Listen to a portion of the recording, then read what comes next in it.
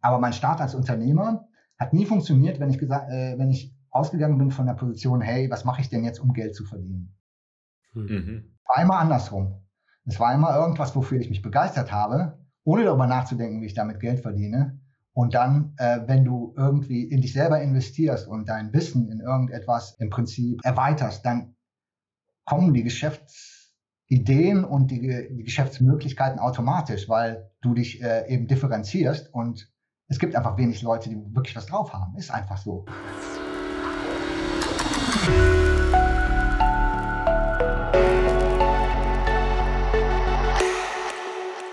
Herzlich willkommen zu einer neuen Folge der Bitcoin-Effekt, deiner Business-Frequenz. Ich bin hier wieder zusammen mit meinem Co-Host Martin. Hallo Martin, grüß dich. Hello.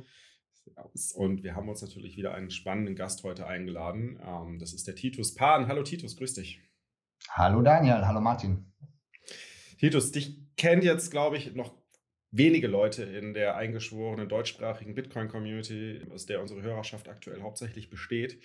Deswegen würde ich einmal ganz kurz bitten, erzähl mal irgendwie was ein bisschen über dich, was du gerne mit der Community teilen möchtest, bevor wir dann in dein Business einsteigen. Okay.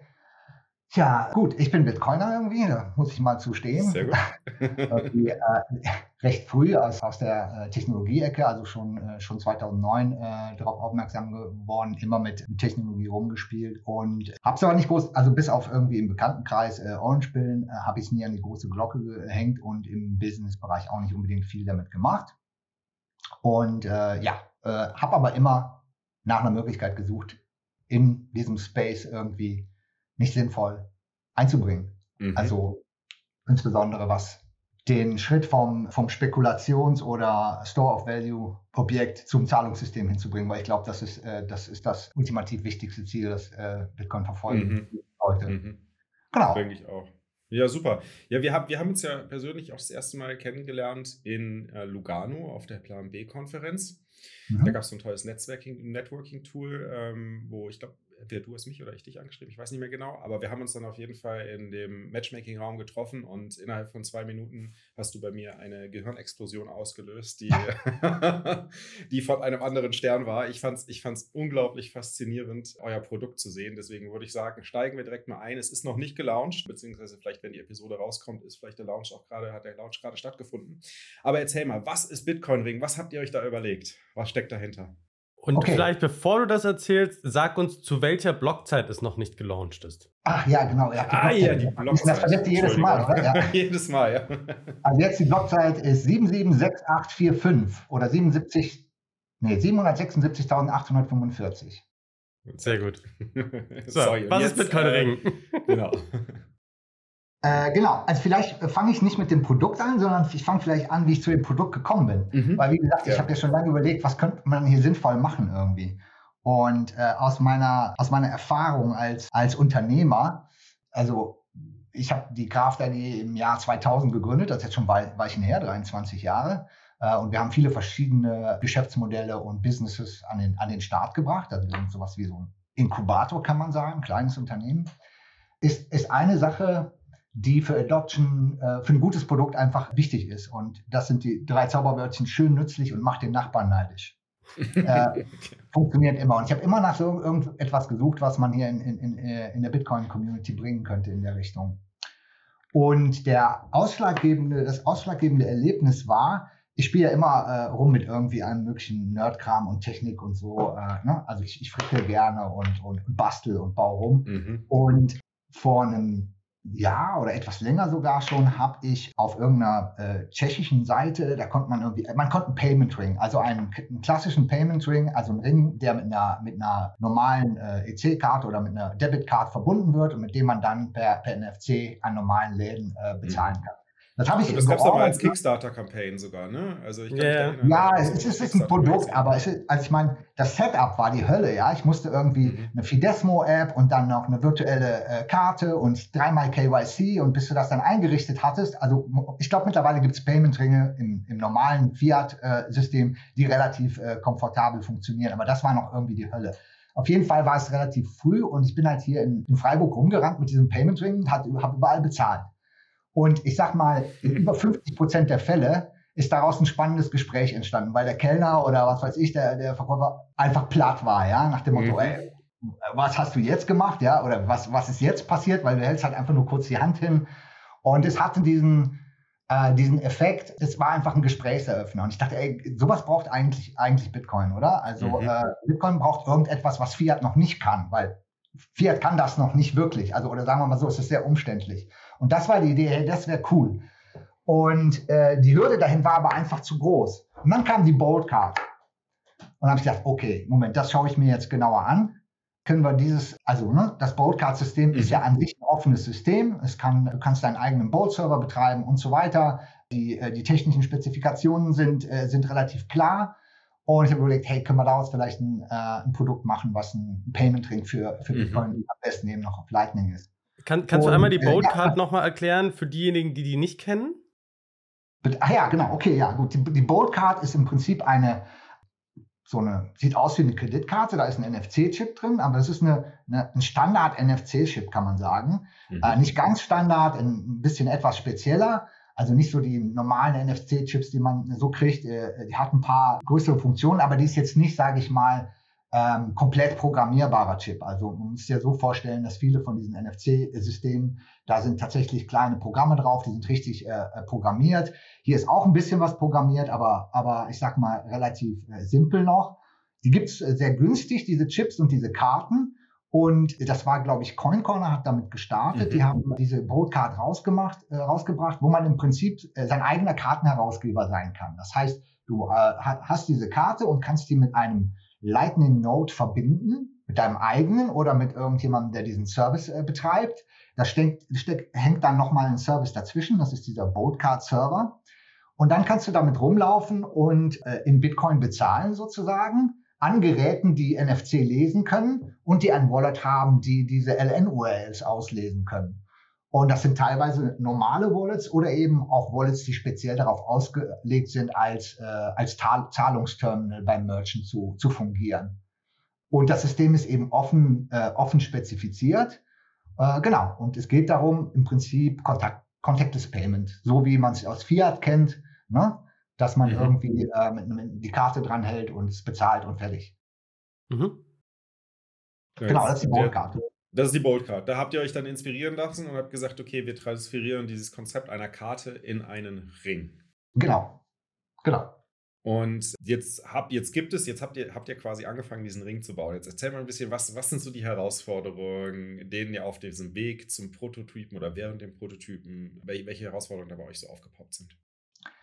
Ja, diverse Herausforderungen, weil der Chip eben doch ein bisschen special ist und man den nicht einfach so verbauen kann. Wir natürlich hier nicht irgendwie zu Hause bei uns die Ringe gießen, ja, sondern irgendwie auch ein System haben wollten, was einfach auch gut funktioniert. Wir haben also mit diversen Ringen rumgetestet. Ich kann hier mal ein paar zeigen. Das sind so genau, diejenigen, die jetzt vielleicht gerade auf einem Podcast-Player das hören, auf Spotify. Oder das sind halt so Standard-Metallringe, die kannst du bei Amazon kaufen, mit einem NFC-Chip drin, ja. Also normale NFC-Ringe, die gibt es ja so, ne? Und mit denen haben wir erstmal rumgetestet und so. Und das Problem ist, das ist zwar ein witziges Gadget, ist halt so, ne, kommt aus China und was weiß ich nicht was, ist günstig zu haben. Aber das Problem ist, dass du die haben den Chip hier irgendwie in der Seite. Und du musst den Ring in einer ganz bestimmten Position an dein Handy oder an den NFC-Reader setzen. Ansonsten wird er nicht getrackt. Das heißt, es gibt da eine Herausforderung. Auch NFC wird halt abgeschirmt durch Metall. Also du kannst auch nicht irgendwie einen Silberring machen oder sowas. Das ist nicht ganz so easy. Und wir wollen halt irgendwie nicht ein Fummelprojekt, wo du dann irgendwie, weißt du, dein Ring in verschiedenen Positionen dranhängen musst, bis da irgendwas passiert, sondern wir wollen ein Ding, was einfach, wenn du dran bist, sofort reagiert. Das heißt, eine der großen Herausforderungen war Antennendesign und die Art und Weise, wie der Ring gescannt werden kann. Und die Lösung, die wir haben, ist erstens Keramik. Das ist eigentlich eine klassische Lösung mittlerweile, wo man weiß, okay, da funktioniert die Antenne besser. Das muss ja im Prinzip für dieses NFC, da ist ja keine Batterie drin. Der Strom kommt aus dem Lesegerät. Also auch wenn du mit dem Handy eine NFC-Karte liest oder so, wird der Prozessor, der im NFC-Chip ist, der wird gespeist über den Strom, der von dem Reader kommt, über Funk quasi. Und das muss halt eben einfach einwandfrei laufen. Und wir haben eine Lösung gefunden, bei der man im Prinzip den Ring nicht irgendwie mit der Kante, sondern also im Prinzip, ich nenne das mit dem Knuckle, also quasi die ganze seitliche, die seitliche Fläche des Rings, der ist sozusagen, die Antenne geht drumherum. Und ich muss nicht irgendwie den Ring irgendwie so drauflegen, sondern ich kann im Prinzip parallel legen. Lange Rede, kurzer Sinn, das Ding funktioniert einfach kurz dran halten, ohne irgendwie rumfummeln und reagiert sofort bei einem ordentlichen NFC-Reader. Das war die Hauptherausforderung, also das Antennendesign und das Ganze dann irgendwie in einer guten Qualität produziert zu bekommen. Hat NFC nicht normalerweise eine Reichweite von 4 bis 5 Zentimetern? Ja, das hängt vom Antennendesign ab. Genau, also das kann runter auf einen halben Zentimeter oder auch es hängt sowohl vom Reader als auch vom NFC-Device ab. Also wie gut die Antenne trackt. Ne? Aber du musst natürlich damit rechnen, dass im Zweifel Leute schlechte Reader haben, weil sie irgendwo gespart haben und du trotzdem dort bezahlen wollen willst. Ja, also ich meine, für uns war es wichtig, wir haben keinen Einfluss darauf, wie gut die Reader sind und wie gut die tracken. Wir haben aber einen Einfluss darauf, wie empfindlich und wie gut der Ring eben trackt. Und das muss einfach, gerade bei diesen Contactless Payment User Experiences, das muss einfach super smooth laufen. Und ja. Wie läuft das dann? Also du kriegst eine Invoice, die wird dir angezeigt, du hältst deinen Ring drauf und der bezahlt das, aber wie läuft, also zwischen Ring und dem Rest, also wie läuft das ab?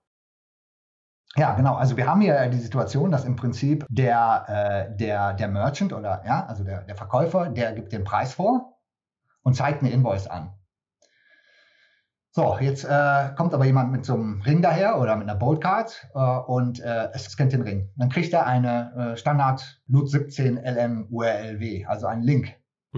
Und dann ruft er im Prinzip diesen Link erstmal ab und kriegt dann eine URL, wo er seine Invoice einreichen kann. Also das Merchant-Gerät macht diesen ersten Call auf die URL. Der Server checkt erstmal grundsätzlich, ob diese URL valide ist, weil der Ring generiert ja nicht einfach eine statische URL, sondern der kalkuliert quasi mit einem Counter drin, Verschlüsselung, ein Unique Token, also eine einmalige Abbuchungsgenehmigung sozusagen. Die kriegt der Merchant, reicht sie sozusagen ruft die URL ab und dann entscheidet der Service, mein eigener oder der Serviceanbieter, ob diese Zahlung sozusagen von meinem Ring freigegeben wurde. Und dann stellt die Merchant Wallet die Invoice und reicht die über das LNURL-Protokoll ein. Genau. Und mein Server bezahlt dann den Merchant sozusagen. Das heißt, ich muss nicht das Handy irgendwie in der Nähe haben, sondern wenn ich jetzt, keine Ahnung, surfen gehe oder so, dann kann ich den Ring mitnehmen. Das ist das Coole. Also du brauchst gar kein elektronisches Gerät bei dir. Das Ding ist wasserdicht, also bring your Bitcoin to the beach. Haben wir ja in unserem Marketing. Das ist die Idee. Natürlich muss man auch die Risiken sehen. Ja, wenn jemand einem den Ring einfach irgendwie abscannt, kann er da natürlich abbuchen. Wenn ich ihn verliere, habe ich auch ein Problem. Im Moment ist das Risiko, glaube ich, nicht so groß, weil keiner das kennt noch und nicht weiß, was er damit anfangen soll. Aber auf lange Sicht ist das natürlich ein Risiko. Da kann man aber verschiedene Sachen gegen machen. Der LNURL-Service, der hinten dran ist, der kann zum Beispiel nach gewissen Regeln einfach eine Zahlung erlauben oder nicht erlauben. Man kann zum Beispiel ein Daily Limit oder ein wie oft am Tag oder wir sind gerade dabei, wir versuchen eine Spezifikation zu platzieren, dass man noch ab einem bestimmten Betrag zum Beispiel eine PIN eingeben muss oder sowas. Also es gibt verschiedene Möglichkeiten.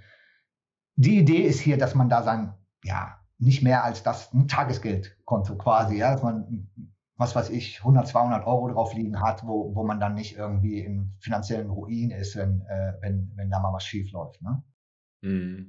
Also es ist keine Wallet. Das ist erklärungsbedürftig. Ja? Also man könnte auch einen Ring machen, der ein Wallet ist, der dann eine Transaktion signiert oder so, aber darum geht es hier nicht. Es ist tatsächlich ein Payment-Device, was verknüpft ist mit deinem Service, genau.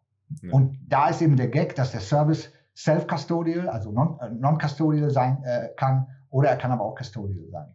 Ja. Und wir hatten ja mal darüber gesprochen, dass, oder du hast ja auch gerade eben angewählt, dass man theoretisch ja einfach den Ring abscannen kann. Genauso wie bei einer Bolt-Card, die man einfach abscannen kann, weswegen Bolt-Cards oder grundsätzlich die NFC-Karten, wenn es jetzt auch keine Bolt-Card ist, sondern eine nachgemachte, meistens ganz gerne mit einem NFC-Shield sozusagen verkauft oder angeboten werden, um genau sowas zu verhindern.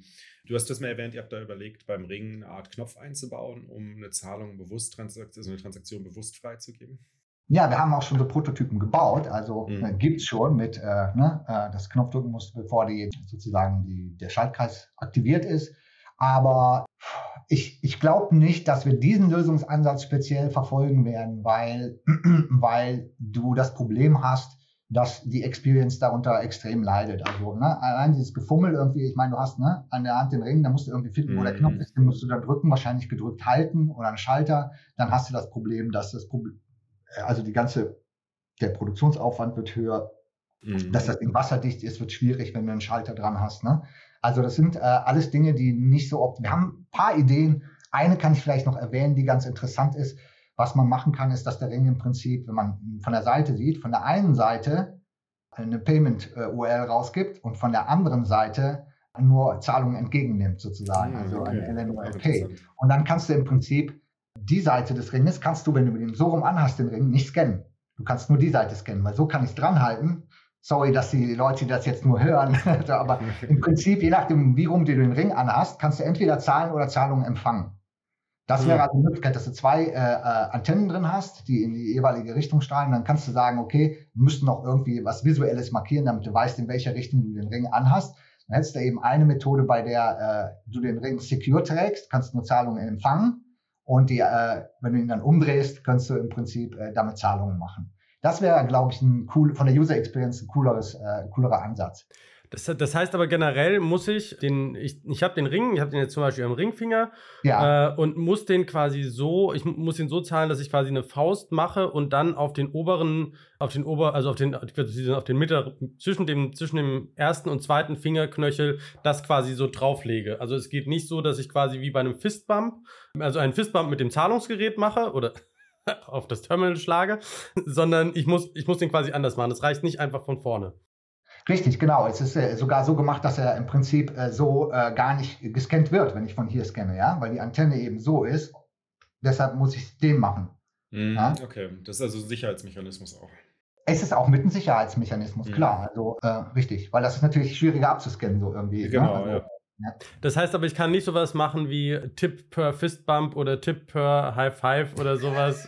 Naja, doch schon. Nenn es ein seltsamer Fistbump, weil ich das mit den, mit den Mitteln. Ja.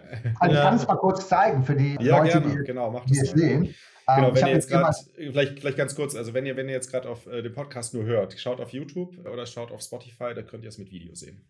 Genau. Shoutout an Ziggy. Du hast dir in der Community gewünscht, dass wir mehr visuelle Inhalte in den Podcast einbauen. Das ist hier der Fall. Wir haben QR-Code, wir zeigen was mit wie man Zahlungen machen kann. Wir machen was mit physischen Beschreibungen von Händen. Es ist alles dabei. Ja, gucken wir mal, ob das gut geht. Also das ist jetzt die Breeze-App. Das ist eine Wallet-App, die komplett non-custodial ist und tatsächlich auch über Neutrino Blockchain-Sync macht und so weiter. Also technologisch ziemlich cool gelöst. Und die haben auch eine POS-Funktion eingebaut. Das ist quasi in diesem Wallet ist eine spezielle App, die für Merchants gedacht ist, wo die dann im Prinzip kassieren können mit.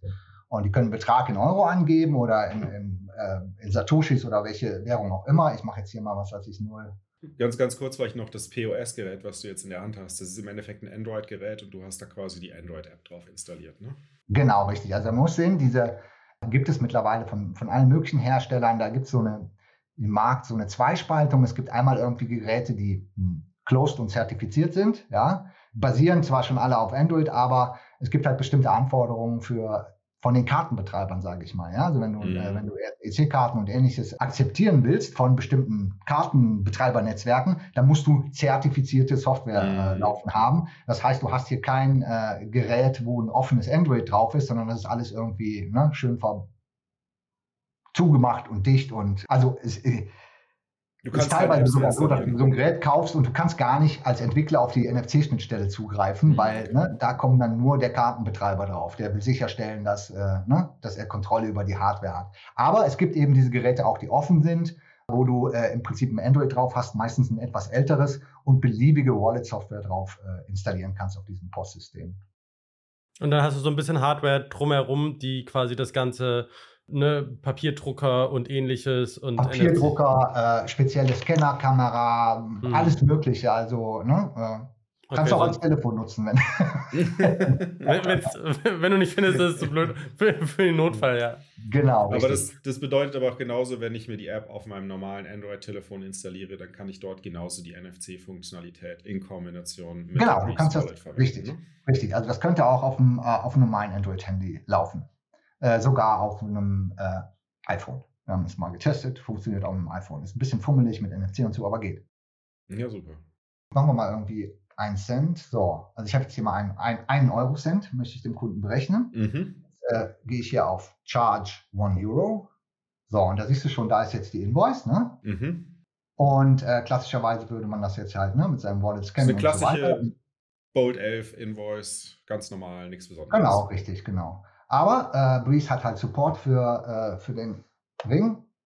Und dann machst du so. Bam, bezahlt. 1 Cent. Ja, geil. Das ging schnell. Und gesettelt. Und warte. Bei welchem? Für den Merchant besonders wichtig. Jetzt muss ich das richtige Paper Size auswählen. Was ist denn das? So, wenn du das noch machst. Da kommt sogar noch ein Beleg raus. Ach ja, cool. Das ist so schön. Das ist, damit du auch wirklich das Moderne und Zukünftige, aber dann auch noch was du dem Finanzamt faxen kannst. Geil. Ja. Da fehlt jetzt noch der Hash drauf. Ja, genau. Kann man der auch Invoice Hash und so, das kommt noch alles dann. Genau. Geht alles. Also das ist im Prinzip die Idee hier, sowohl natürlich für den Merchant als auch für den Kunden muss die Experience absolut smooth sein.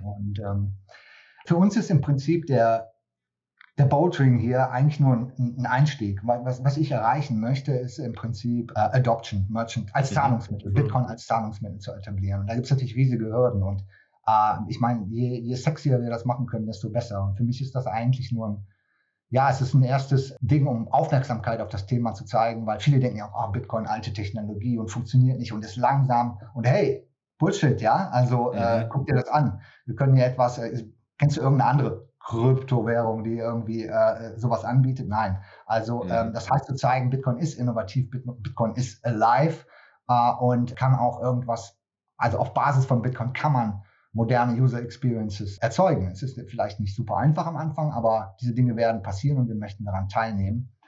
Und letzten Endes suche ich aber nach einer Möglichkeit. Also wir versuchen hier bei uns in der Stadt erstmal ein paar Händler zu orange-pillen. Und für mich ist der Merchant, der Händler, der Punkt, an dem man den Kunden, der reinkommt und mit einer EC-Karte bezahlt, wo man den orange-pillen kann. Also im Prinzip, weil einfach nur Merchants aufmachen, die Bitcoin akzeptieren. Na gut, da kommen vielleicht ein paar Hardcore-Bitcoiner vorbei, aber das bringt noch keine Adoption. Also die Adoption ist dann der eine Merchant. Aber wir wollen ja, dass die Kunden es adopten und nicht die Merchants, weil Kunden gibt es mehr als Merchants. Und da suche ich halt nach Ideen, wo man im Prinzip, oder da arbeiten wir an verschiedenen Konzepten, wo es dahin geht, dass im Prinzip der Kunde reinkommt und mit seiner normalen EC-Karte bezahlt, aber vielleicht einen kleinen Satoshi-Gutschein oder sowas kriegt. Ja? Ein Onboarding QR-Code oder sowas, ähnlich wie Payback oder so. Ja? Ein System, was eben auf Bitcoin basiert. Qualität. Und dass man dann im Prinzip in dieser Interaktion durch das Vertrauen mit dem Händler, hey, hast du schon eine Bitcoin-Card oder eine Satoshi-Card, hier hast du die. Und dass man dann diese Ringe oder auch die Bolt-Cards nutzen kann, um quasi Satoshi-Gutscheine an die Kundenbindungs-Loyalty-Programm zu verteilen. Und so eine Kreislaufökonomie entsteht von Bitcoin, von Leuten, die, sage ich mal, jetzt nicht unbedingt Hardcore-Bitcoiner sein müssen, die auch kein Problem damit haben, ihre Satoshis auszugeben, weil der Bitcoin hat ja ein Problem damit, der Bitcoin versteht, der will es nicht wirklich ausgeben oder viele nicht, ja. Und ich möchte diese Brücke schlagen in die Welt der Normalos, die sich was heißt Normalos, also die sich einfach für diese Themen nicht so interessieren, ja. Ich muss ja auch nicht irgendwie wissen, wie ein Motor funktioniert, um ein Auto zu fahren, ja. Und bei Bitcoin ist die Hürde halt extrem hoch und man kann nicht verlangen, dass es jeder versteht. Aber was wir machen können, ist, wir können es nutzbar machen. Und das ist, worum es mir geht. Siehst du es nicht so, dass, weil du hast gerade gesagt, es gibt viel mehr Händler oder viel mehr Käufer als Händler. Siehst du nicht so, dass das ein Henne-Ei-Problem ist auch? Also ich meine, Händler würden ja wahrscheinlich erst anfangen zu adaptieren, wenn mehr Nachfrage ist. Und mehr Nachfrage entsteht erst, wenn es mehr Möglichkeiten gibt, auch damit zu bezahlen. Also wo siehst du die Wichtigkeit eher im Händler-Onboarding oder siehst du die Wichtigkeit eher im Consumer-Onboarding? Weil es hörte sich so an, als wäre Consumer-Onboarding für dich das Relevantere, oder? Ja, einfach vom Scale her. Ja, klar. Also ist klar, ist ein Henne-Ei-Problem. Ohne Merchants gibt es niemanden, bei dem ich meine Bitcoin ausgeben kann. Und ohne Leute, die Bitcoin ausgeben wollen, wird es keine Merchants geben, die oder nicht keine. Und solange es keine Merchants gibt, sagen die Leute, okay, aber ich kann mit meinen Bitcoins ja nirgendwo bezahlen. Ne? Genau. Das ist ja immer das Argument, was man auch aus dem Mainstream sehr häufig hört. Ja, wobei du hast es gerade noch ein bisschen cooler formuliert, finde ich, indem du gesagt hast, du nimmst im Prinzip einzelne Händler, also deine Idee ist zu sagen, man nimmt einzelne Händler und die Händler borden quasi ihre Kunden an, weil sie dann natürlich auch die Möglichkeit haben, dass die Kunden sagen, oh, sie finden das cool und dann kriegen sie es aber nur bei dem Händler. Das heißt, für den Merchant ist es im Zweifel Kundenbindung, weil der Händler geht hin und sagt, du bist auf dem Wochenmarkt und du bist halt der Einzige, der Obst und Gemüse gegen Bitcoin anbietet und es gibt neben dir noch 4 andere Stände und wenn du die Leute halt einmal zu Bitcoin gebracht hast, dann kommen die halt, wenn sie auf den Wochenmarkt kommen, immer zu dir.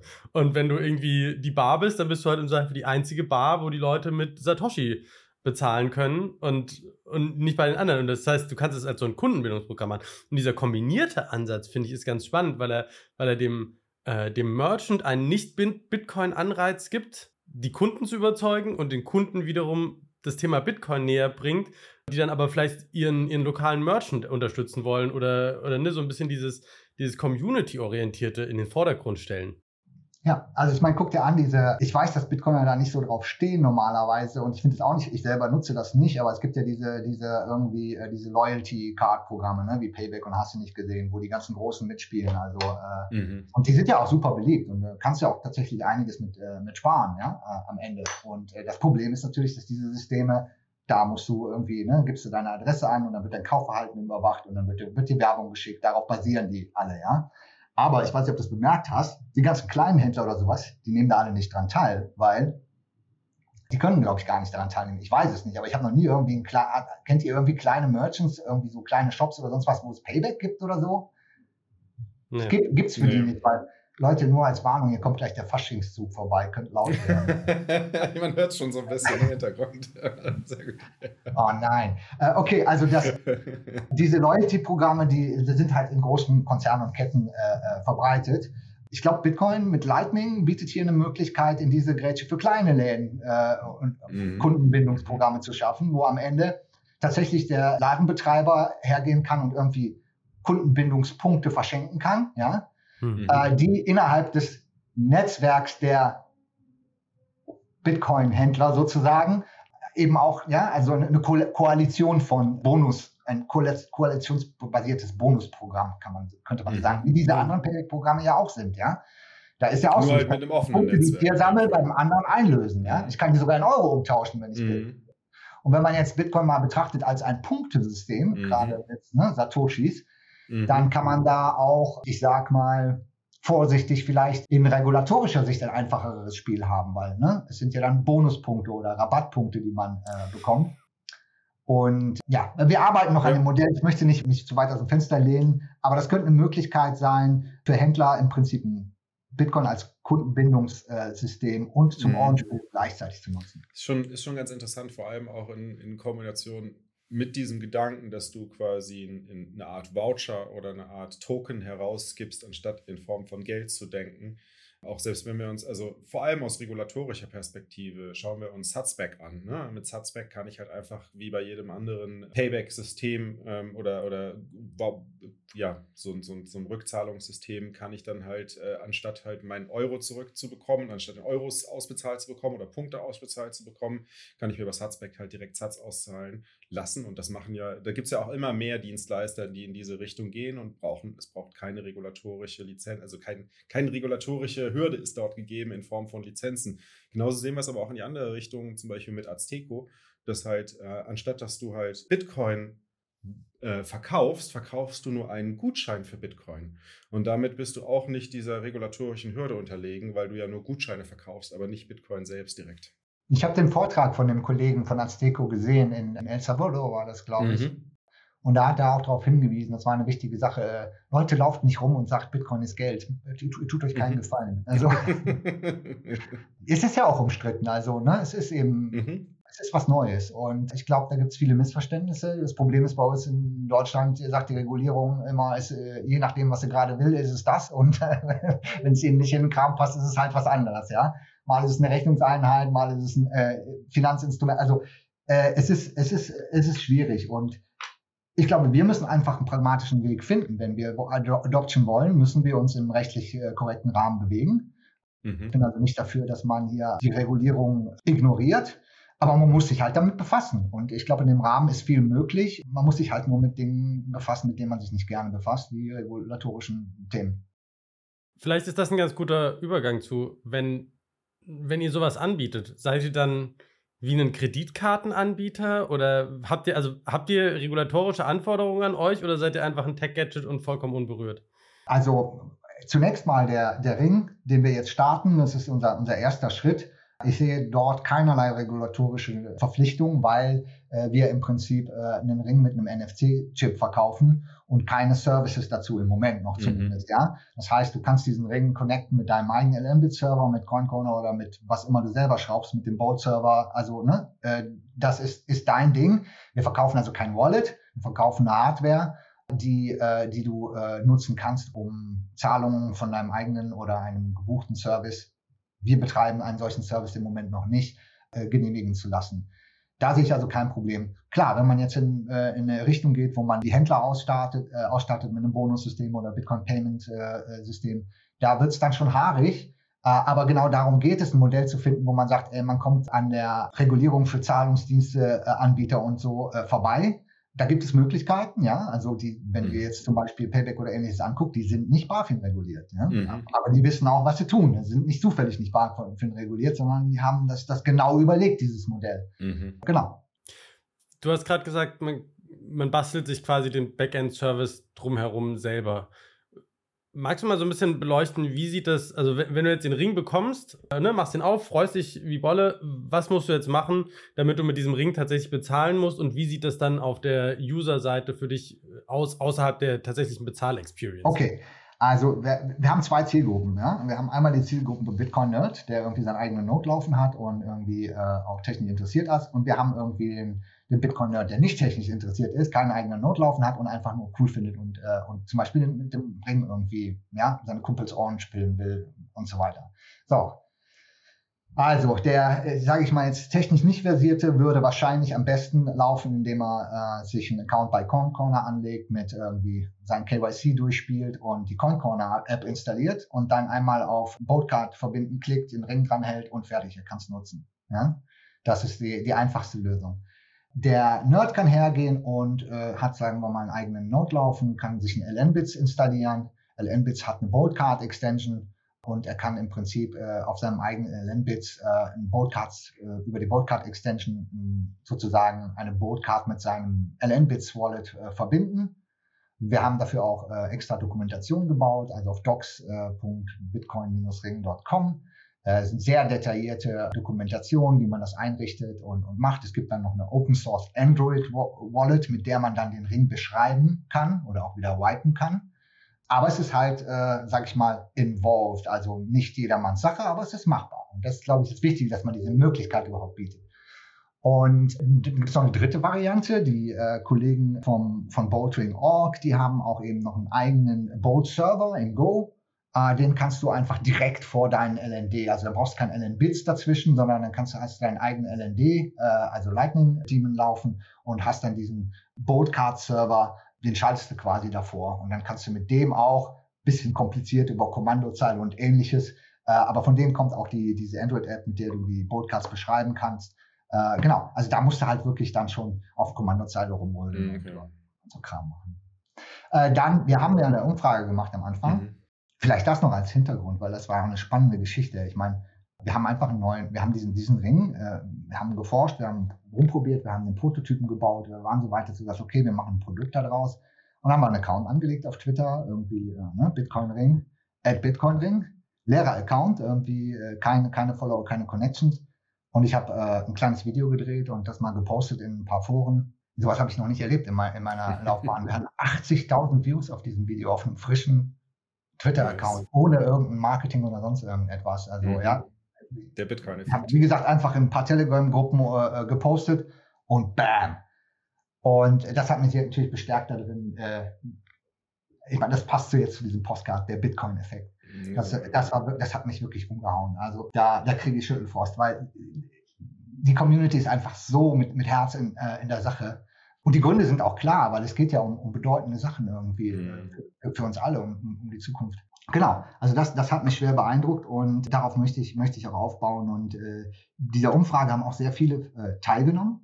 Und ein Ergebnis war, dass 30% der Leute eigentlich erwarten, dass dieser Ring mit einem fertigen Service kommt, mit einer eigenen Wallet dazu, mit der das integriert. Klar, also ich meine, es sind so Dinge, du willst ja irgendwie in den Laden gehen, bezahlen und dann müsstest du bei dir auch ein Pop-up auf deiner Handy-App haben, sehen, okay, wie viel hat er mir denn jetzt tatsächlich abgebucht? Das wäre ja auch ein Sicherheitsfeature zum Beispiel. Ne? Ja, aber da kommen wir in die Richtung, wo, wenn es wirklich bequem sein soll für den Nutzer, du am Ende tatsächlich einen Custodial Lightning Service anbieten musst. Ne?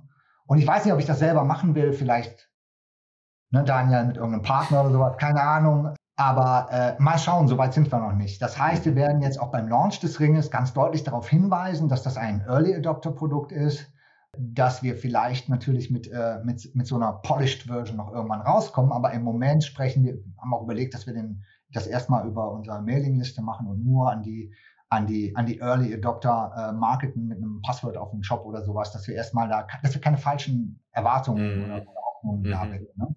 Weil es ist ein sexy Produkt, aber es ist eben noch nicht ein Hobbyprodukt, so ein Bastler. Ja, es ist genau, also auch selbst wenn es jetzt super smooth wäre, wo gehe ich dahin mit bezahlen, ja, also in Deutschland im Moment, ja. Wie gesagt, du kannst deine Kumpels auch spielen und sagst dir, installiere mal dieses und jenes Wallet und dann zeige ich dir mal, wie Bitcoin funktioniert und dann hältst du ihm den Ring hin und der macht große Augen, ja, dafür ist es gut, aber es ist jetzt noch nicht genug für ein echtes Payment-Produkt, ja. Ist ein guter Punkt, ne? Weil selbst wenn du auf btcmap.org gehst und schon mal da selbst filterst nach nur Lightning-Zahlungsoptionen, heißt ja noch lange nicht, dass die NFC-Zahlung dann auch bei demjenigen funktioniert, weil es kommt davon, welche Wallet er verwendet. Genau, aber es ist die Developer-Community, also ich meine, ich habe ja mit einigen von den Wallet-Leuten gesprochen und so, die sind alle dran, also ich glaube, wir haben jetzt diesen Schwung durch diese Bold Card. Und also ich weiß, Wallet of Satoshi ist dran, POS einzubauen und es werden mehr und mehr. Also ich bin in guter Hoffnung, dass das bei Gallo sind wir ja auch dran. Ja. Genau. Apropos, es gibt ein Bounty, ne, also gibt es Entwickler unter euch, kommt gerne auf mich zu. Wir haben genau ein NFC-Bounty für Galloy. Also ich glaube 20 Millionen Satz oder 2 Millionen Satz, bin mir nicht ganz sicher. Ich glaube 20 sind es. Bin mir nicht ganz sicher. Gut, jetzt haben wir ja sehr, sehr viel über das Produkt gesprochen und was das Produkt ermöglicht. Wie bist du das Ganze denn angegangen? Also wie hast du das unternehmerisch gestartet? Wie groß ist euer Team? Hast du das von Anfang an alleine gemacht? Hast du jemanden dazugeholt? Und habt ihr auch Kapital aufgenommen? Ja. Also das ist vielleicht, wie soll ich sagen, also wie gesagt, das Unternehmen, innerhalb dessen ich das mache, habe ich vor 23 Jahren gegründet, genau, im Jahr 2000. Und wir sind eine kleine Aktiengesellschaft mit genau 2 festen Mitarbeitern, meine Partnerin und ich. Mit einem Netzwerk von Leuten. Es ist nicht so, dass es immer so war. Wir hatten auch mal, ich glaube, das Maximum waren 15, 16 Mitarbeiter. Aber was meine persönliche Strategie hier für dieses Unternehmen ist als, sage ich mal, Nerd, Techie, von jung an interessiert an Peer-to-Peer-Technologien und Ähnlichem, einfach Geschäftsmodelle, die darauf basieren, also auf Internettechnologien basieren, und zwar auf Technologien, die das Internet als ein Kommunikationsmedium sehen, in dem Leute auf Augenhöhe miteinander interagieren können und nicht auf ich zu Firma zu andere Personen, sondern Person zu Person. Okay, das heißt, du sagst, du willst nicht diese Idee von Mitarbeiter also Angestellter und Arbeitgeber spielen, sondern siehst es halt mehr. Ich habe das lange gemacht. Also ich habe es lange gemacht. Mein Problem ist, was heißt Problem? Also das ist eine persönliche Sache für jeden selber. Ich mag mit Leuten arbeiten auf Augenhöhe.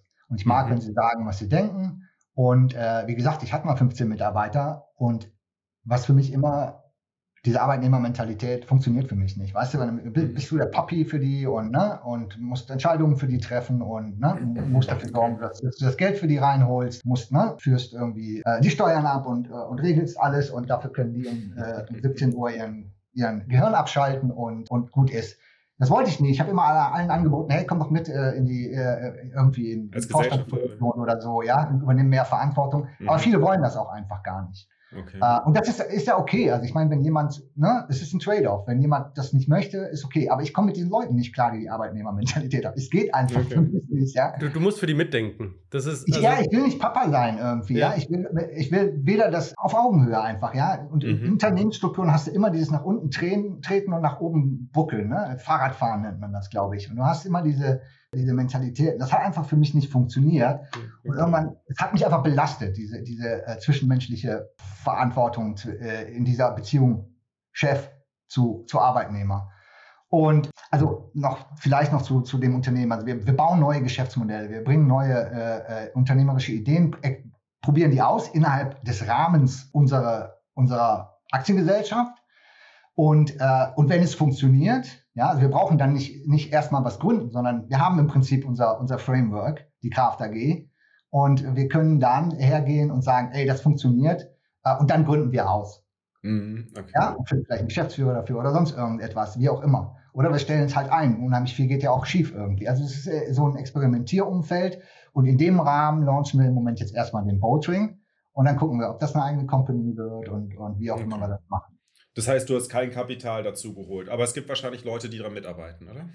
Ja, natürlich, klar. Also wir machen das ja zu viert hier. Also ich habe noch 3 Kollegen. Und die Idee ist, erstmal das experimentell zu machen und gucken, was sich einfach daraus entwickelt. Also ich glaube, Business ist immer man lernt, während man es tut. Und wenn man lang genug nicht pleite dabei geht, dann hat man Erfolg. So ist das. Ich bin kein Freund von Investitionen. Also ich nehme keine Investitionen entgegen. Ich habe nie auf Basis, also ich habe immer aus unseren eigenen Einkünften den Laden betrieben und auf jedes Geschäftsmodell war selbstfinanziert. Finde ich auch extrem wichtig, weil klar, es gibt Geschäftsmodelle, wo du einfach, da musst du mal so einen Boost geben, ja, da muss Kapital her, um es zu skalieren, ja. Aber je länger du ohne sowas auskommen kannst, das ist ja wie ein Druck da auf der Sache. Und das Produkt einfach, es ist von Anfang an gezwungen zu funktionieren und nachhaltig zu sein, ja.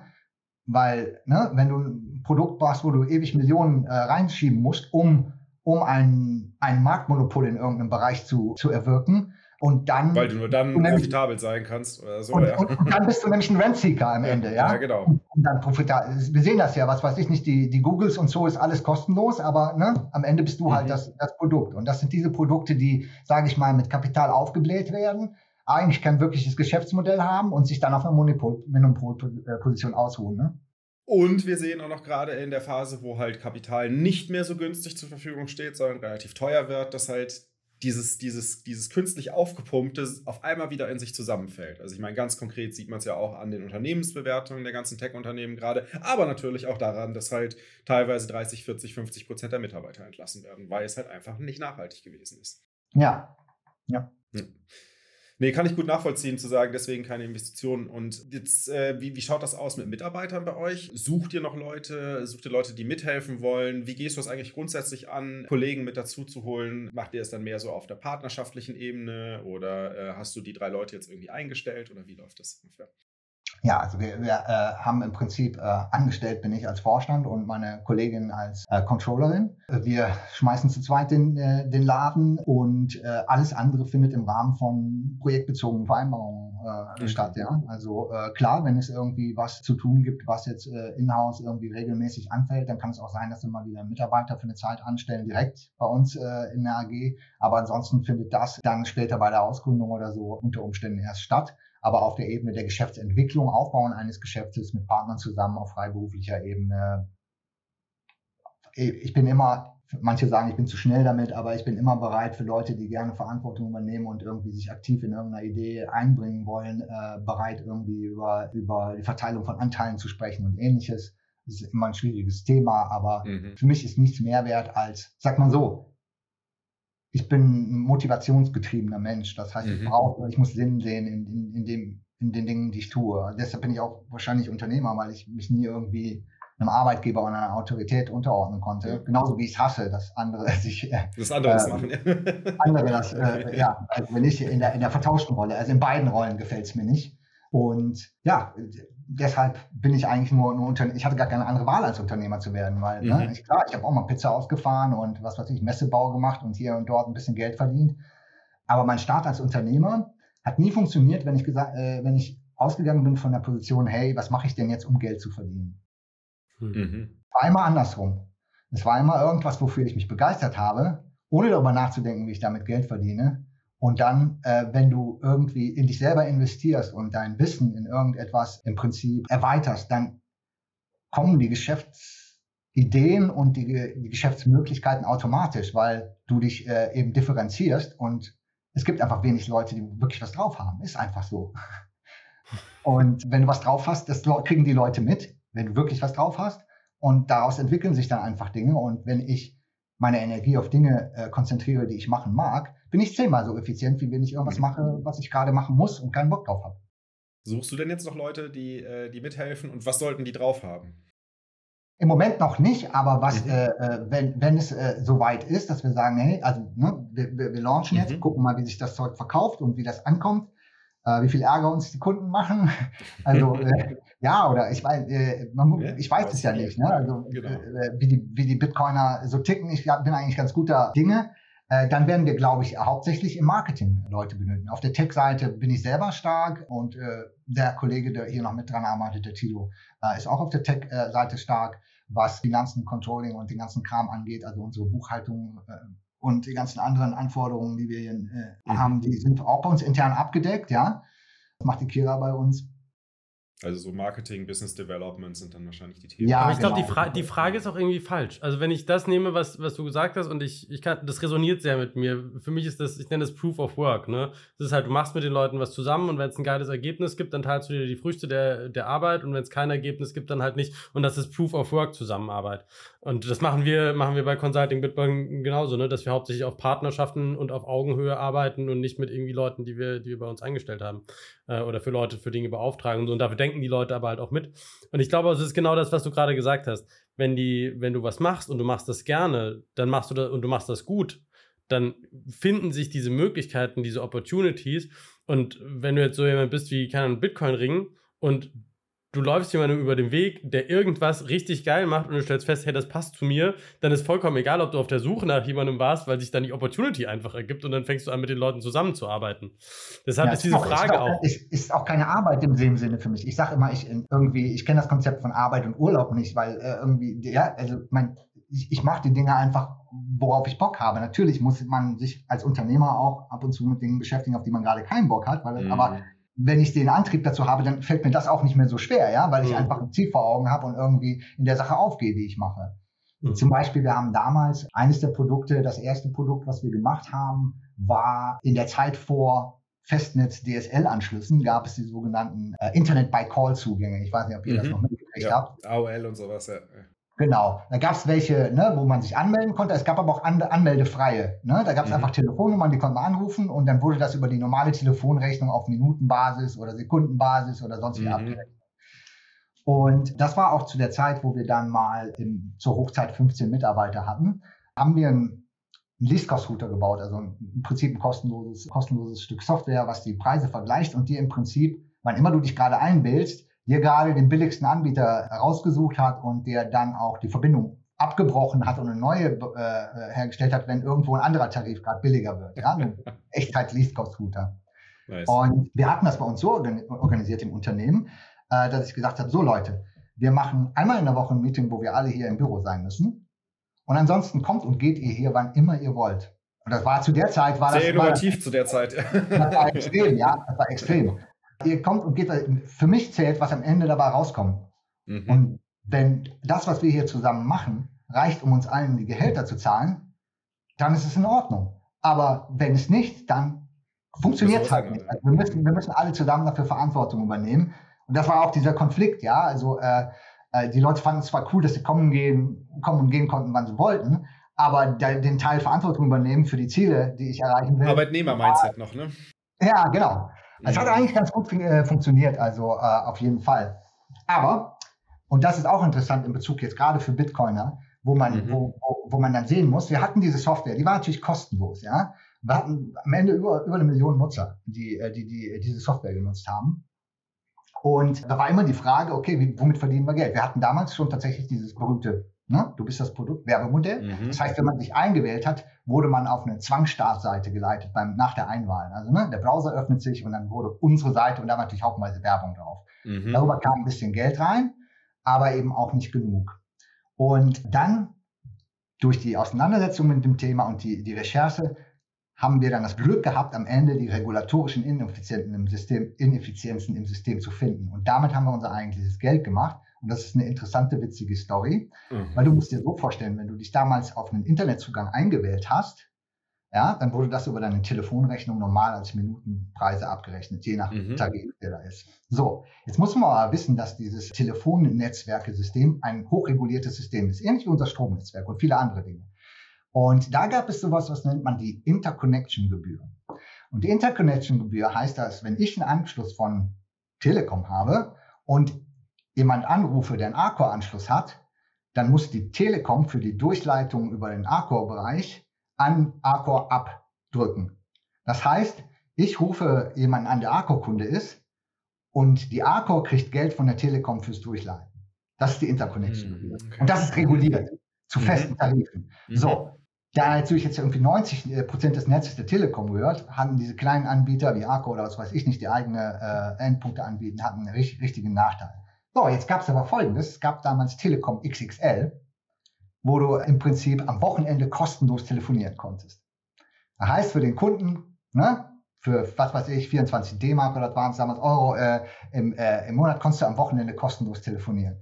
Und wir haben jetzt diese regulatorischen Trick gefunden und konnten im Prinzip mit Internet-by-Call-Anbietern, die ein eigenes Netz haben, einen Deal machen, wo am Ende der Kunde umsonst im Internet surft am Wochenende, der Zugangsanbieter aber automatisch Geld verdient über die Interconnection-Gebühr. Sehr cool.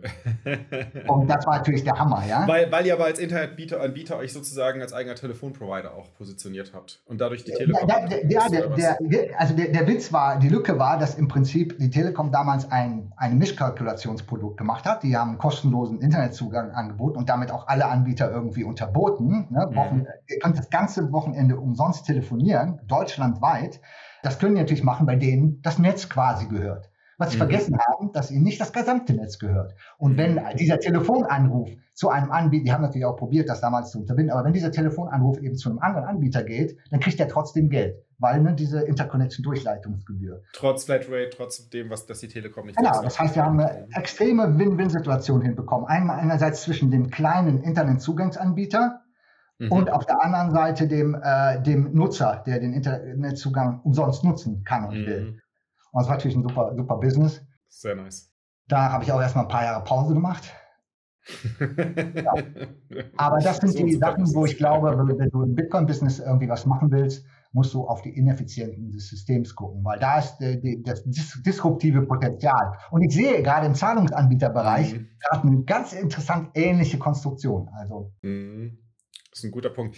Die große Herausforderung ist natürlich wahrscheinlich hier, wie kriegst du diese regulatorischen Schlupflöcher identifiziert und dann auch so ausgenutzt, dass du halt keine regulatorischen... Ja, ich würde es nicht mal Schlupflöcher nennen, ich nenne es Ineffizienzen. Ja? Ineffizienzen, okay, ja. Ja, genau. Also eine Regulierung, die versucht ja immer zwanghaft, irgendwen zu bevorteilen und irgendjemand anders zu benachteilen. Und das ist immer problematisch, weil es sich nie mit den technologischen oder der Realität wirklich deckt, ja.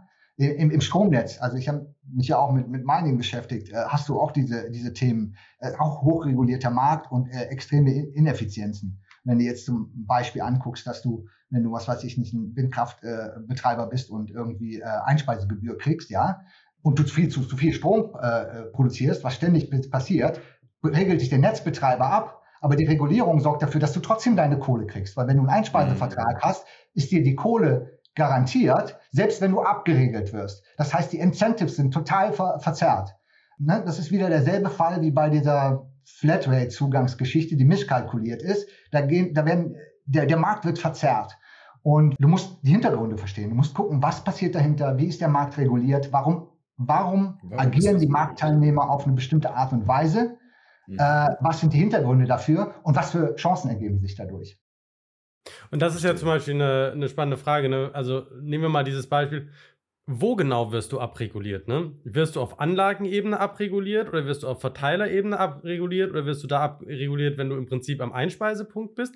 Weil wenn du am Einspeisepunkt abreguliert wirst, kannst du den Strom theoretisch trotzdem nehmen und Bitcoin-Mining damit betreiben und dann hinten dran trotzdem noch mal das Geld bekommen, weil du es ja nicht einspeisen durftest, aber einen Einspeisevertrag hast. Nein, eben nicht, weil es gibt die tolle EEG und das ist eine sogenannte Endverbrauchersteuer. Wenn du den Strom selber verbrauchst, ja, statt den einzuspeisen, dann musst du EEG drauf zahlen und die EEG-Gebühr ist schon, also jetzt glaube ich nicht mehr, aber war das ja so, ist schon höher als das, was du normalerweise ausgeben dürftest für deinen Strom, wenn du Bitcoin meinen willst. Also ich meine, da gibt es Absurditäten, Pumpspeicherkraftwerke. Das wäre die ideale Lösung für das Stromproblem, was wir haben. Weil das Problem ist nicht die Menge des Stroms, sondern tatsächlich die zeitliche Verfügbarkeit des Stroms. Deswegen funktioniert Österreich ja auch so gut, weil sie so viele Pumpspeicherkraftwerke haben. Genau. Weißt du, was jetzt in Deutschland ist? Wenn du ein Pumpspeicherkraftwerk baust, musst du den Strom, den du speicherst, EEG drauf zahlen. Das gibt's ja nicht. Du bist Endverbraucher als Pumpspeicherkraftwerk. Ja, Wahnsinn. Ja, wobei, also EEG-Umlage ist ja 2022 in Teilen weggefallen. Jetzt habe ich die ganz genaue Regulierung nicht mehr im Kopf. Und du für die Einspeisung. Ja, aber das ist ja nur für Neue, die neu dazukommen. Ja. Yeah. Aber wenn du diese Verträge laufen ja über 20 Jahre, wenn du einen Deal machst, ja, und sagst hier, ich möchte einen EEG-Deal, Einspeisedeal, dann hast du einen Vertrag auf 20 Jahre. Ja. Ja, und das heißt, du kriegst Kohle. Und woher muss die kommen? Die muss vom Verbraucher kommen. Und das ist letzten Endes, ob du jetzt noch als Verbraucher am Ende die EEG zahlst, aus irgendeinem Pot müssen sie das Geld holen. Oder drucken. Lass uns gar nicht drüber reden. Lass uns damit nicht anfangen. Gut, dann bleiben wir beim Unternehmerischen. Was wären noch so die Learnings, die du jetzt in den letzten...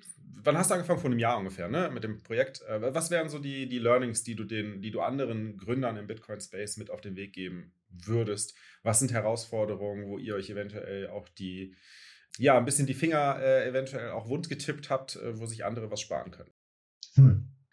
Ich weiß nicht, ich kann nur sagen, ich kann mir vorstellen, dass viele von den Bitcoinern, die rumrennen, eigentlich ideale Unternehmer sind, weil nämlich, um Bitcoin zu verstehen, musst du hinterfragen können. Und das ist sehr ähnlich zu dem, was du brauchst, um ein guter Unternehmer zu sein, meiner Meinung nach. Also ich sag mal, wenn du einer bist, der irgendwie sich so tief mit Bitcoin auseinandergesetzt, dass du von deinem Umfeld als irre betrachtet wirst, dann hast du gute Voraussetzungen, ein erfolgreicher Unternehmer zu werden, weil das ist eigentlich so der Grundbedingung, glaube ich, einfach mit eigenem Kopf zu denken, auch nicht einfach alles zu glauben. Also ich rede jetzt nicht über irgendwie Mitläufer-Maxis. Ich bin auch kein Bitcoin-Maxi, allerhöchstens vielleicht ein Moderator-Maxi oder sowas. Aber wenn du von der Prämisse herkommst, dass du die Dinge verstehen und durchdringen willst und zu deinen eigenen Schlüssen kommen willst, so gut das eben möglich ist, dann ist das, glaube ich, schon die beste Voraussetzung. Und wenn du dann noch wenn du selbst motivieren kannst anhand der Erkenntnisse, die du selbst gemacht hast, dann bist du auf dem besten Weg. Und der Rest ist meiner Meinung nach auch ein bisschen Glück immer beim Unternehmertum. Das darfst du also auch nicht vergessen, wenn du was versuchst und es klappt nicht, dann brauchst du einfach die Zähnes und die Durchhaltefähigkeit. Also 50% ist Glück, 50% ist Durchhalten und dranbleiben und sich nicht demotivieren lassen und Biss zeigen und also eine extrem hohe Frustrationstoleranz ist, glaube ich, wichtig, wenn man Unternehmer sein will. Ja, genau, irgendwie Begeisterungsfähigkeit. Ja, je nachdem, was man machen will, natürlich auch unterschiedliche Anforderungen im Bereich Bitcoin. Bist du jetzt grundsätzlich ist in Deutschland natürlich die Regulierung überhaupt, der ganze Regulierungswahn eine wahnsinnige Hürde. Aber ja, es bleibt dir nichts anderes, als sich damit zu befassen, weil ich meine, musst du halt machen. Wenn du was machen willst. Also wenn du, sage ich mal, in dieser Gesellschaft wie sie im Moment funktioniert, legitimes Business machen willst. Ich sage ja nicht, dass mir das gefällt, wie das in dieser Gesellschaft ist, aber du musst mit diesem Umfeld ja irgendwie umgehen. Das heißt, du musst nach den Regeln spielen. Das heißt, du musst die Regeln kennen. Anpassen, ja. Das heißt, du musst die Regeln kennen und dich wirklich damit, und die sind nicht einfach. Sie sind nicht einfach. Es ist ein Monster von Regularien, gerade im Bereich Zahlungen und Ähnliches. Und gerade in Deutschland. Und gerade in Deutschland, ja. Und dann musst du noch mit der Frustration umgehen können, dass nämlich viele dieser Regeln irgendwo dann auch irgendwie weich werden. Weißt du, ich habe zum Beispiel recherchiert, wie sieht es denn aus? Ich würde hier in unserer Stadt den einen oder anderen Bitcoin-Automaten aufstellen wollen. Ja? Wie sieht denn das da aus, wenn ich das richtig machen will? Ja? Und dann liest du dir durch, irgendwie Zahlungsanbietergesetz, Finanzdienstleister und so weiter. Bis du da überhaupt irgendwie eine Antwort hast, musst du entweder irgendwie zigtausende an einen Anwalt ausgeben oder du findest halt selber raus. Aber auch dann findest du raus, okay, du musst bei der BaFin einen Antrag stellen, dass du das machen willst als Unternehmen und dann kostet dich der Antrag schon mal 10.000 Euro. Ja, dann weißt du noch nicht, ob du Ja oder Nein kriegst und dann guckst du halt, okay, was sind denn die Kriterien, damit die Ja oder Nein sagen. Und das sind dann wachsweiche Kriterien und am Ende haben die einen Spielraum, wie die das entscheiden. Ja? Und da bist du dann natürlich, wenn du mit dem B-Wort kommst, direkt mal irgendwie in deren Entscheidungsspektrum auf der ganz falschen Seite gelandet. Ne? Also, und sowas muss dir klar sein. Ich habe das auch in anderen Bereichen erlebt. Ja, es gibt Regeln und Gesetze und dann gehst du hin und die Antwort, die du dann kriegst, ja, das handhaben wir hier nicht so. Das kann dir passieren, ja. Also, obwohl es Regeln und Gesetze gibt. Die sind halt eben, es sind keine hardgecodeten, sondern es sind halt, da gibt es halt echt Spielraum. Ne? Glaubst du, Bitcoiner haben einen Vorteil im unternehmerischen Sinn, weil sie sich überdurchschnittlich viel mit dem Ökonomischen auseinandersetzen? Oder eventuell sogar eher einen Nachteil, weil sie vielleicht aus einem anderen ökonomischen Verständnis Schwierigkeiten damit haben, mit der aktuellen Regulierungssituation, also nicht im regulatorischen Sinne, sondern wie Dinge geregelt sind, umzugehen? Ich glaube, das kann man nicht so pauschal sagen. Was ich glaube, ist, die Bitcoiner haben einen Vorteil dadurch, dass sie quasi eine Außenseiterposition haben. Sie sehen die Welt mit anderen Augen und können dadurch Lücken erkennen und können unter Umständen tatsächlich mit innovativen und neuen Dingen sie einfach bringen, ja, Inspiration, Innovation und eine andere Sichtweise. Das ist einerseits ein Vorteil, andererseits natürlich aber auch ein Nachteil, weil der gesellschaftliche Konsens einen Druck auf dich ausübt, dass du konform bist und das sind halt Leute, die nicht konform sind, ja. Innovation kommt immer aus einer Minderheit, aus einer nicht konformen Minderheit. Und es ist ein Vorteil und ein Nachteil zugleich. Meine Meinung.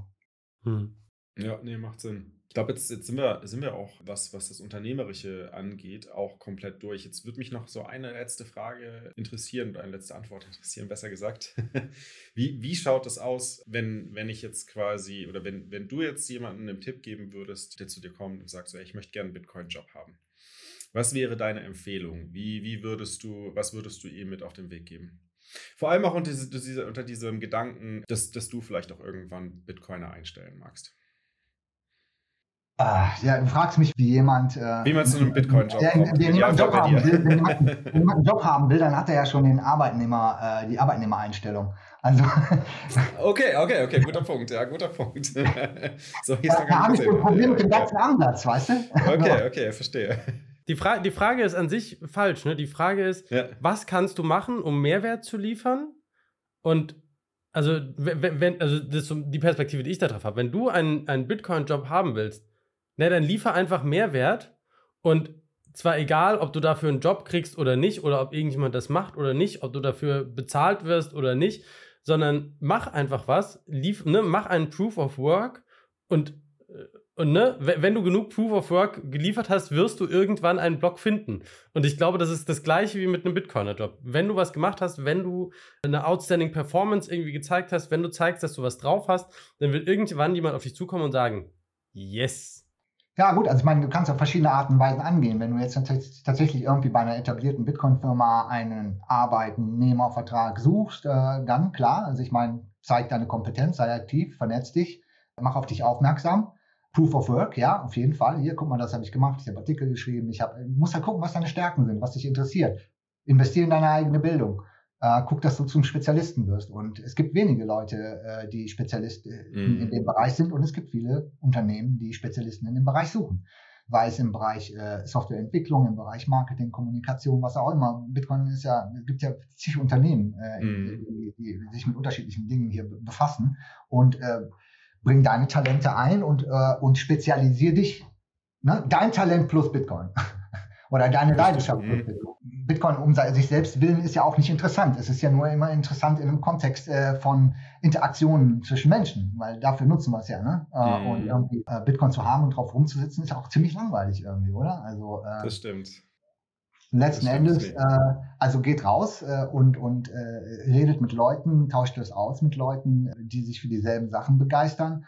Und ja, dann was Konkreteres kann ich dazu im Moment irgendwie nicht sagen. Also man muss irgendwie, ich glaube, das ist super so. Ne? Ich glaube, das ist genau richtig, weil das gibt auch Inspiration, sich auch Gedanken zu machen, okay, wie kann ich am besten an einen Bitcoin-Job kommen, wenn ich unbedingt einen haben möchte, oder wie kann ich mich auch selbstständig machen im Bitcoin-Bereich, oder wie könnte ich einen Bitcoin-Job schaffen? Wie wäre es, wenn du darüber nachdenkst? Genau, das wollte ich gerade sagen. Und wenn du jetzt sagst, du arbeitest vielleicht im Unternehmen, wo du sagst, okay, eigentlich passt hier Bitcoin super rein, ich schaffe es aber nicht irgendwie, das intern im Unternehmen durchzubringen oder da ein Projekt zu starten, komm gerne auf Martin und mich zu. Wir helfen euch dabei, den Business Case zu erarbeiten und helfen euch dabei und coachen euch dabei, das im Unternehmen zu präsentieren, damit ihr dort euer Bitcoin-Projekt starten könnt und euch in eurem Unternehmen, in dem ihr bereits schon arbeitet, euch euren eigenen Bitcoin-Job schaffen könnt. Das ist unter anderem eine Dienstleistung, die wir bei Consulting Bitcoin auch anbieten. Cool. Genau, ich würde sagen, wir schauen mal noch kurz auf die Boosts. Wir haben ein paar Boosts bekommen, allerdings ohne Kommentare. Also Value for Value wird bei uns groß geschrieben, wie ihr wisst. Kommt gerne auf uns zu. Wir lesen auch die ganzen Boosts hier vor. Könnt auch gerne Werbung mit reinschreiben für euer Produkt oder euren Service. Das machen wir auch sehr gerne, dass wir das hier vorlesen. Und ansonsten bleibt mir eigentlich nur noch eins zu sagen. Titusz, vielen, vielen Dank, dass du dir heute die Zeit genommen hast, um mit uns zu sprechen. Das waren wirklich wahnsinnig spannende Insights. Und wo kann man den Ring dann bestellen? Sobald er zur Verfügung steht? Also wenn es soweit ist, auf bitcoin-ring.com. Perfekt, super. Vielen Dank. Bis nächste Woche. Sehr schön. Ciao. Vielen Dank. Hat mich gefreut, danke. Tschüss. Ciao.